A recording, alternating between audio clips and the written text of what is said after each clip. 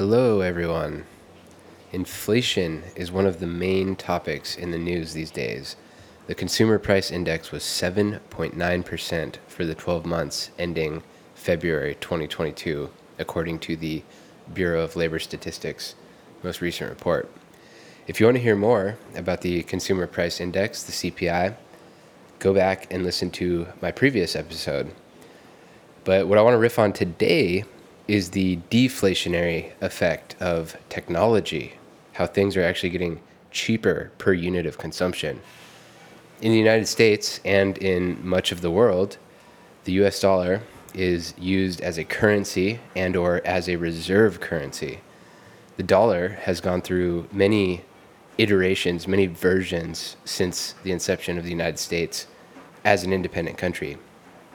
The current iteration of the dollar, which is known as the Federal Reserve Note, came about through the creation of the Federal Reserve by the Federal Reserve Act of 1913. So for this discussion, I will use 1913 as the benchmark for the dollar. In the 109 years since 1913, the dollar has lost 97% of its value. Said in a different way, a dollar in 1913 would have the purchasing power of almost $29 in March 2022. This results in an average inflation of about 3% over that, 3% per year over that time period.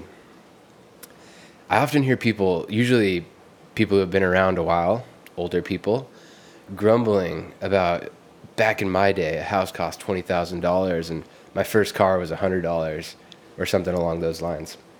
So I'm going to use houses and cars as examples. They're also big ticket items, some of the biggest items that most people own. So if you'd bought a new Ford Model T in 1913, it'd set you back $600, which is roughly $17,000 when adjusted for inflation in March 2022 dollars. With that $17,000 today, you could get a brand new Hyundai Accent. And in the Ford Model T, you would be getting somewhere between 10 and 12 miles per gallon of gas. In the Hyundai, you'd be getting 41 miles per gallon. The lifetime of your Model T might be 30,000 miles if you're lucky, and you'd have an insane amount of maintenance. You'd have constant oil changes, constant leaks, constant things to fix. The Hyundai will get over 200,000 miles. Change the oil every 5 to 7,000 miles, whatever they recommend these days, and you won't have any issues. That thing will run forever. So those two factors combined mean that your cost per mile driven is significantly lower today than it was in 1913 or any point in between. I'm using the extreme example of, of course, a 1913 car is an entirely different animal than anything in between, anything since. But to continue this metaphor, this example, the Hyundai has air conditioning, it has Bluetooth, it has navigation, and most importantly, it's capable of speeds over the Model T's max, which was 42 miles per hour. At least with the Model T, you could get any color you wanted, just as long as it was black.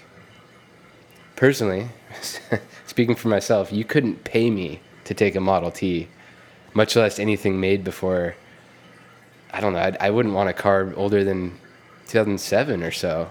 The improvements in safety and performance they're so significant. And one more thought on cars, and this is an episode in and of itself, but the whole transportation industry is full of mispriced externalities. Gas and oil are the most obvious example here. If you priced in the impact on the environment or the fact that a huge amount of gas comes from adversarial countries, I'm talking about Russia lately, is in the news, Venezuela, several Middle Eastern countries. It's funding dictators and even terrorists. So a lot of mispriced externalities when it comes to transportation. Okay, switching gears. Housing. I said I'd talk about housing. The median home in 1913 was $3,395. Sounds nice, doesn't it? But because a lot of people pay more than that in rent nowadays. But adjusting for inflation, that $3,395 is just under $100,000 when adjusted into 2022 dollars. And you know what else? The median home of 1913 had about 1,300 square feet for a median household of 4.6 people. Today, the median size of a home is 2,500 square feet for only 2.6 people. So the cost per square foot per person is significantly lower. And the size of the homes aside, that's not even bringing in the amenities that are standard on homes. Close to none of those houses in 1913 would have had indoor plumbing or central heating and air conditioning. And then stepping beyond that to even more superficial stuff, they didn't have internet, they didn't have garages with automatic doors, electric lighting, and electric refrigeration. I could go on and on and on. Microwaves, toasters, running water, hot water on demand, all of it. Once again, you'd have to pay most people in wealthy countries to go back to those conditions. They just wouldn't do it. And this principle doesn't just apply to cars and houses. Broadly speaking, in free markets, things get cheaper per unit of consumption as time goes on. As Scott Adams says, but of course there are obvious exceptions. Medical expenses and education, tuition expenses come to mind as some such exceptions.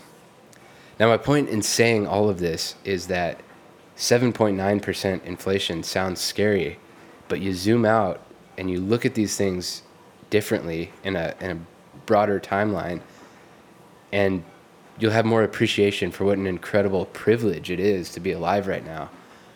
I once heard Dan Carlin, the host of the Hardcore History podcast, one of my favorites, say, and I don't know if this is his quote or he was quoting someone else, but he said, "When people ask why I wouldn't want to live in a different era, I reply with two words: modern dentistry." So for me, indoor climate control while living in the Sun Belt, fresh fruits and vegetables year-round, and instant access to information are some of my favorite results of technology in 2022. What about for you?